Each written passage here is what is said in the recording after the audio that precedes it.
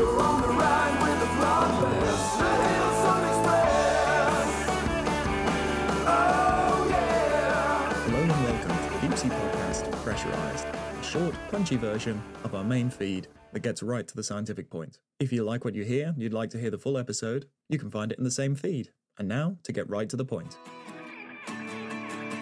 When you do develop a cool new tool, the opportunity and the amount of scientists who are desperate for data from this thing. So we see this quite a lot. There's only so many opportunities to get that thing down there. There is a wealth of scientific data you could acquire. How do you organize who gets what the priorities are? Is it a battle of personalities? So I always think back to when you've got your mitts on an ROV. So we did a cruise to the Mid-Atlantic Ridge using the ISIS ROV. And this was an incredible opportunity for a lot of people to do things firsthand. They'd all sampled remotely and sort of done trawls and things. So it's great to actually have eyes and hands in the deep sea in order to do your work. But there was maybe 30 scientists on board then, and there's only one ROV. And even when it's doing sort of 24-hour operations, it can only do so much at any one time. And you can't be totally democratic. You can't just say, everyone gets 2 hours, because a little bit of data sometimes is less use than sort of none at all. So if you want to do something quantitative, you want to do, say, transect, you need enough data. You need to fly enough lines to have a good understanding of that area and to sort of test your hypothesis. But the really difficult thing then is of course, the poor pilot's there with 10 scientists sort of watching what's going on because it's incredibly exciting, and you are following this transect and you catch sight of something just to the sort of corner of the field of view, and there'll be some expert who is totally up on those animals, and that is something important, that is something new. And do you deviate from the transect? Do you go and have a look? And where do you sort of draw that line? Because then you're not getting anything done. You're sort of kids in a sweet shop, and you're just getting distracted and charging around. And it's really difficult to actually stay on mission when we're all so excited by this stuff, but excited about different stuff in different ways. And you've got this one singular asset. So politically, it can be really difficult. An even bigger opportunity for a bun fight must be with the current space rovers. Think about how many different scientific groups want data from that, how diplomatic they have to be. I made a NASA friend on Twitter, and I'm going to ask him. To talk about managing a high-value asset and ensuring that everyone gets what they want without a fight breaking out, I'm chatting with Evan Hilgemann, mechanical engineer and rover planning at NASA's Jet Propulsion Laboratory. Thanks for coming on, Evan. Yeah, thanks for having me here, Tom. I'm really excited to talk to you today. It's great to have you on. We've had a little back and forth on Twitter, and I was looking forward to an opportunity to drag you on. You came across my radar, and I was like, that looks like an interesting person.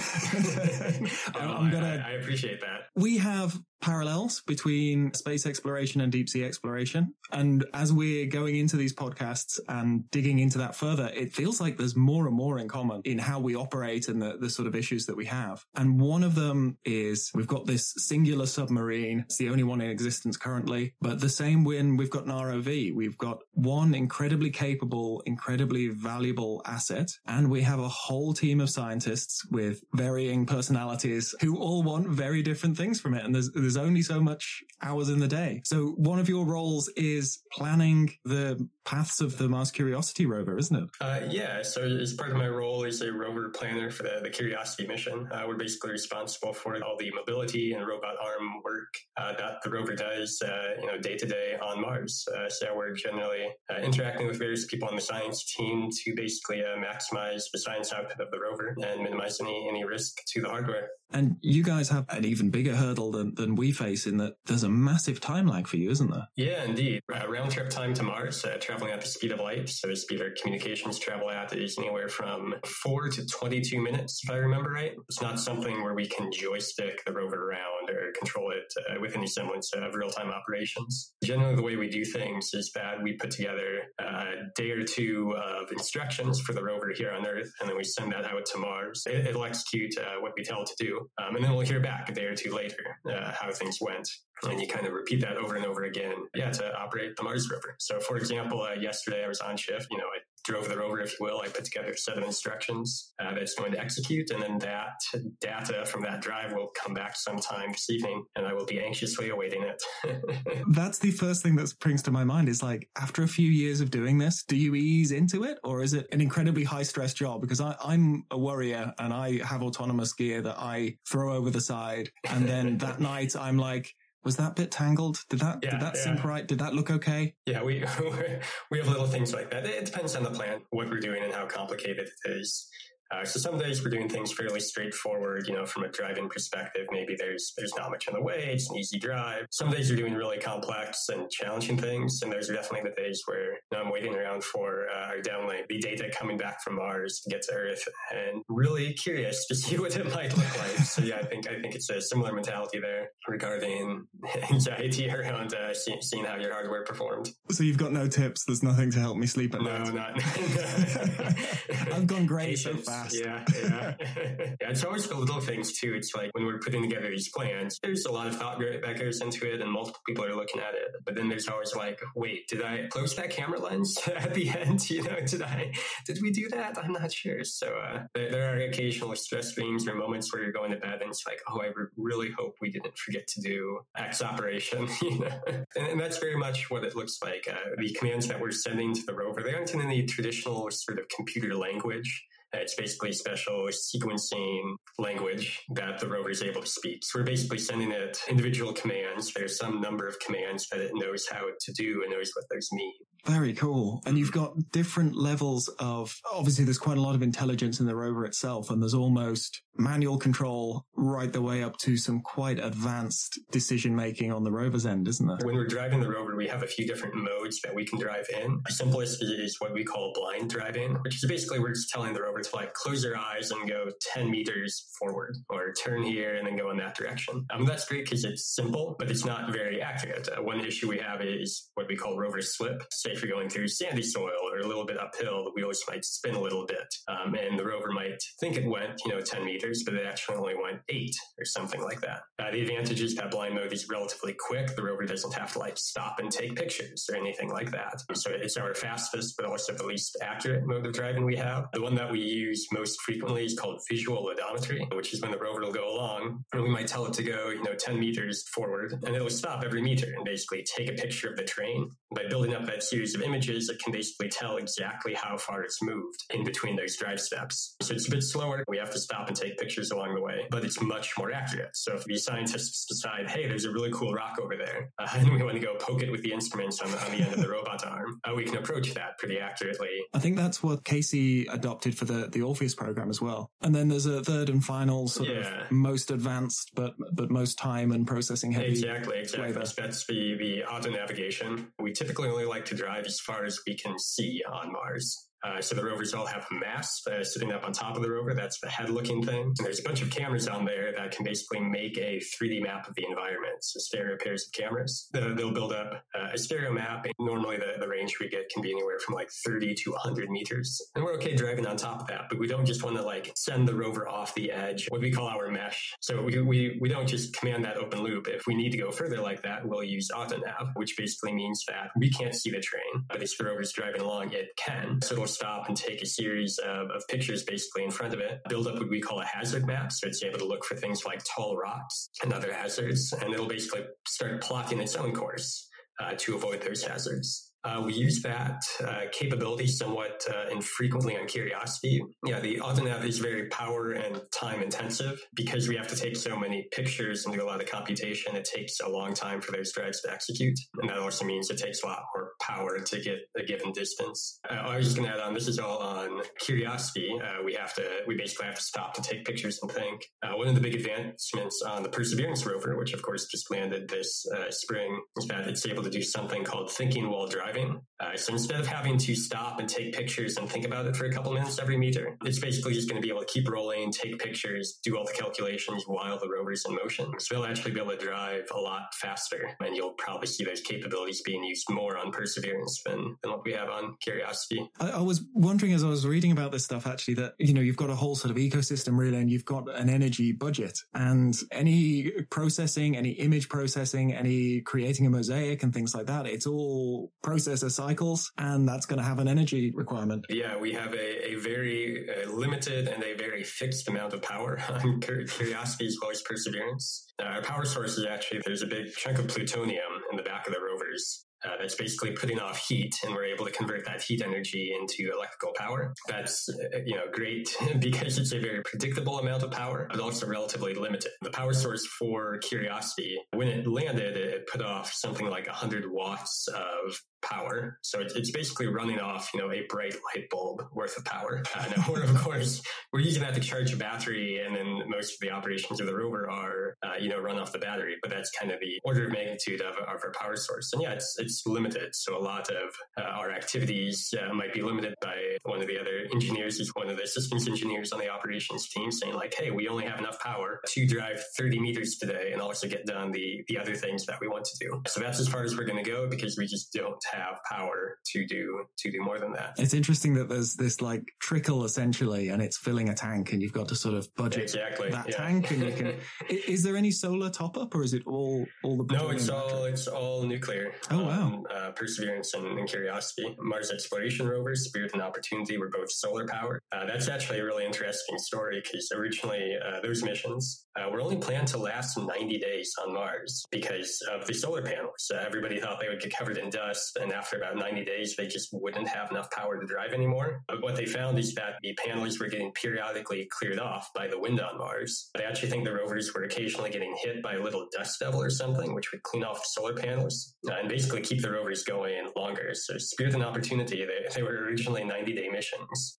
Because of this surprise benefit, Spirit ended up lasting 6 years, and I think Opportunity lasted something like 13 years on Mars, which, is orders of magnitude beyond what the initial design life was. Suddenly the names take on new meaning, especially Opportunity. Yeah. It's like, Indeed. hey, this thing's still working. But yeah, it's interesting hearing the stories from the people running the rovers at the time, because they were expecting a 98-day mission, and then it just kind of kept going and going and going. And it wasn't a hard 90 days. It was like an estimated 90 days. People were probably bracing for less. Yeah, exactly. I mean, that was basically the mission was sold to NASA as a 90-day mission on the surface of Mars. I think they got their money's worth out of that one. We're hoping that Perseverance and Curiosity will last at least as long as well. They were basically built nominally for a 1 Martian year mission.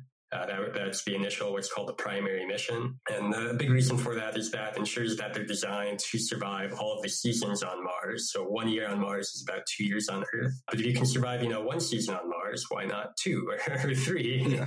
Although the primary mission for these rovers is a couple of Earth years, the hope and certainly the intent is that they would last much longer on the surface. A lot of the big hazards for the rovers are things like thermal cycles. So on Mars, it gets really cold at night, right? I forget what the overnight temperatures is. Something like, minus 80 and minus 100 degrees Celsius. Daytime highs might get up to around freezing. So you have this huge temperature variation that the rovers are going through every day. From the engineering side, one of the most distressing delicate components love that. The thermal cycles, all those wires and all the harnessing and the electrical connections, they're everything becoming brittle and expanding and contracting. And, oh, geez. So it's quite a challenge from an engineering perspective to make sure everything will survive. I've got a sense of like a cycle to this routine. So even though you've got a 22-minute delay, do you have sort of times where there's no communication due to where the planets are positioned? It feels like you've got a daily cycle here almost. So ideally, the way that the rover operation would work is that basically, while it's daytime on Earth, it would be nighttime on Mars. So while the rover's sleeping, it's generally not doing anything at night. We're basically putting together instructions. And then at about 9 a.m. on Mars, we send all the commands to the rover for the next day. It goes to work during the Martian day while we're asleep on Earth. And then in its evening, it sends you back information in the morning on Earth, and you're basically able to redo that over and over again. I know that's challenging because a Mars day is not quite the same length of time as an Earth day. There's about I was going to ask, are you living on Martian time? I am not. There's about a 40-minute difference between a Mars day and an Earth day. Mars day is a little bit longer. So for the first 90 days of a mission, the operations team will actually live on Mars time. So the Perseverance operations team was living on, they were living on Mars time from, February when it landed until sometime in May. That's, very good for the rover operations because they're able to plan every day, and react to things relatively quickly. It's generally not as good for the people operating the rovers. They limit the duration of time that's done for. Later in the mission, we'll transition to a schedule where it's more similar to, a normal Earth workday. And what that means is sometimes we basically have to plan 2 Martian days at a time instead of just one. Or on, Curiosity's been going around long enough, we'll plan an entire weekend's worth of activities for the rover, which might be 3 or 4 days of activities. And then the only time where we just can't communicate with the rover is something called conjunction, which is actually coming up this fall for Mars. But it's basically a period in its orbit when Mars is on the opposite side of the sun from Earth, and we can't send radio signals through the sun. So there's basically a 2.5 week blackout period where we are unable to talk to the rovers. Yeah. Does that feel like almost a summer break, and it'll come out the other side with fully charged batteries, and you've got loads of energy budget? It's rested up, a full battery if nothing else. Because the activities that it's going to be doing, we can't pay attention, aren't going to be as energy intensive. So it's going to be doing a lot of environmental measurements. We do dust devil surveys. The cameras will swivel around and basically look for dust devils in the environment. So things like that are what it's doing when we can't talk to it for a while. So yeah, nice long-term fixed point environmental study. That's cool. Exactly, yeah. It's amazing the things that are currently being achieved in both of our spheres, but ever looking forward, universe is a tantalizing place with lots of interesting things to explore. What are the things that are really exciting you right now, and what's the sort of future technology that's going to allow us to do some new stuff? From the engineering side, you're seeing a lot of increase in autonomous systems and also making things smaller and cheaper and more efficient. So from the autonomous side, our rover does have autonomous capabilities, both Perseverance and Curiosity. We talked about that with the AutoNav. But generally, they're just following some fixed set of instructions, and then there are a bunch of reactive safety checks. So if something goes a little bit wrong, the rover will just stop what it's doing and radio back to Earth and wait for new instructions. You're seeing a lot of research into more autonomous systems, so robots that can actually survey an environment without necessarily getting feedback from Earth and just take a high-level science goal, find all the interesting rocks in this area, map out this region for us. And then by doing that, you're able to cover a lot more ground to get more science return and a lot less time because you don't have these constant feedback loops from Earth. You're seeing some proposals for small rovers on the moon. A lot of people are looking at lunar technologies now because there's a big push to return to the moon. And instead of having this big billion-dollar flagship class mission, which is what Perseverance and Curiosity are, what if we had 24 of these small little rovers, a little bit bigger than, let's say, the size of a little RC car or something like that. And they can all kind of rove around and independently explore, but also talk to each other and make kind of a network. And then what can you do with that sort of distributed sensing network compared to having one large rover on the ground? It's a different philosophy, and you almost need to adjust how you're gathering the data and what sort of data you're after. Yeah, and from the science side, it's very different since, instead of having this mass spectrometer that weighs, 800 pounds on Mars, I'm going to have a dozen things. All they can do is tell the color of the rock or something like that. What useful information can you get from that? And a lot of times, lower fidelity data, but over a wide region and a lot of data points can be just as useful as having one very high value lander. We are finding exactly the same philosophy with our work because it was technically very difficult. You'd have this single very high value asset and you would try and cram everything onto it and do the best you could. But the arguments that we're bringing up is there's only so much you can do with that vehicle. Mm-hmm. And if it's can lost, only be in one place at a time. So. Yeah. And measuring sort of one set of things. So you do need to start with that single incredible asset. These things aren't sort of rival groups. I think you have to do you do the single film first. Sure. As much as these distributed systems are great, that comes after you've cracked it, and then it's about miniaturization. And you can definitely pair them, which I've seen done a bit in the ocean community, and we're doing on Mars now, where maybe you have one smaller, cheaper thing that is going along with a big, expensive thing. And that's what you're seeing with the Ingenuity helicopter working with Perseverance right now. Ingenuity originally was a technology demonstration add-on mission, so it wasn't baseline as any part of the science mission of Perseverance. Now it's been working so well that they're actually sending the helicopter out in front of the rover to scout out terrain, take pictures, see what looks most interesting, analyze the traversability of terrain for the rover. Now that small helicopter, which was, this cheap add-on device, is now becoming a very valuable portion of the mission from a science perspective as well. So I like that mentality too, where it's like, we don't need to have only a $2 billion flagship or a small swarm of super cheap objects. We can have them work together and really maximize the output of these missions. You'd think that you guys would sort of be using the absolute sort of pinnacle technology, but is it true that you guys tend to favor actually quite old processors with really, really known parameters? Is there an old Apple processor in one of the rovers right now? Yeah, we have both a blessing and a curse called heritage technology. The prevailing wisdom is that if it's flown in space before and it worked, we can fly it in space again. That can lead to this kind of troublesome loop where it's really hard to integrate and infuse new technologies into spacecraft. The issue about processor. I believe the processor, the main computer for Curiosity, was originally designed in the 1990s. There are all sorts of parallels you can make for how much more processing power your cell phone has than our Mars rover. And there are a couple different reasons for that. When it comes to processing, we're really worried about radiation damage when we're in deep space. Mars doesn't have the same protective shell that Earth does. So in the 90s, there was a particular computer chip developed to be very radiation hardened, and NASA put a lot of time and money into developing that and to try and remake that technology and requalify it for space, but with more processing power is something that's very expensive and time consuming to do. So the easiest thing to do if you actually want to launch something into space, which is our goal, is to basically use the old technology. It leads to some really interesting side effects as well. One of my original jobs at JPL, I'm actually in the Technology Infusion group, which is a really cool title, I think. You guys have such good titles. I know, right? Yeah. But yeah, part of my original job description was basically to try and identify new and upcoming technologies and actually get them infused into flight missions to try and get past what we call the technology valley of death. That's an actual term. But basically what you see happening is there are a lot of people at JPL and elsewhere developing new technologies that show a lot of promise. They get up to a certain level of maturity, but then it's really hard to actually get them on the flight missions at that point because everybody just wants to use, the same thing that's worked well in the past. So part of my job is identifying what are the highest value new technologies and how do we actually get those onto flight missions. And I understand both sides of it. It's like we're never going to advance unless we embrace new stuff, but the tried and tested and proven in such a harsh environment, these parallels are fascinating because we come against the same stuff. I'll notice a new piece of technology and I'll be just like, Alan, come on, look at this. This is half the size and it's so much cheaper. And he's like, but we know what we've got works. Yes. And if it's a flotation device or something that could implode, it's like, this is new tech.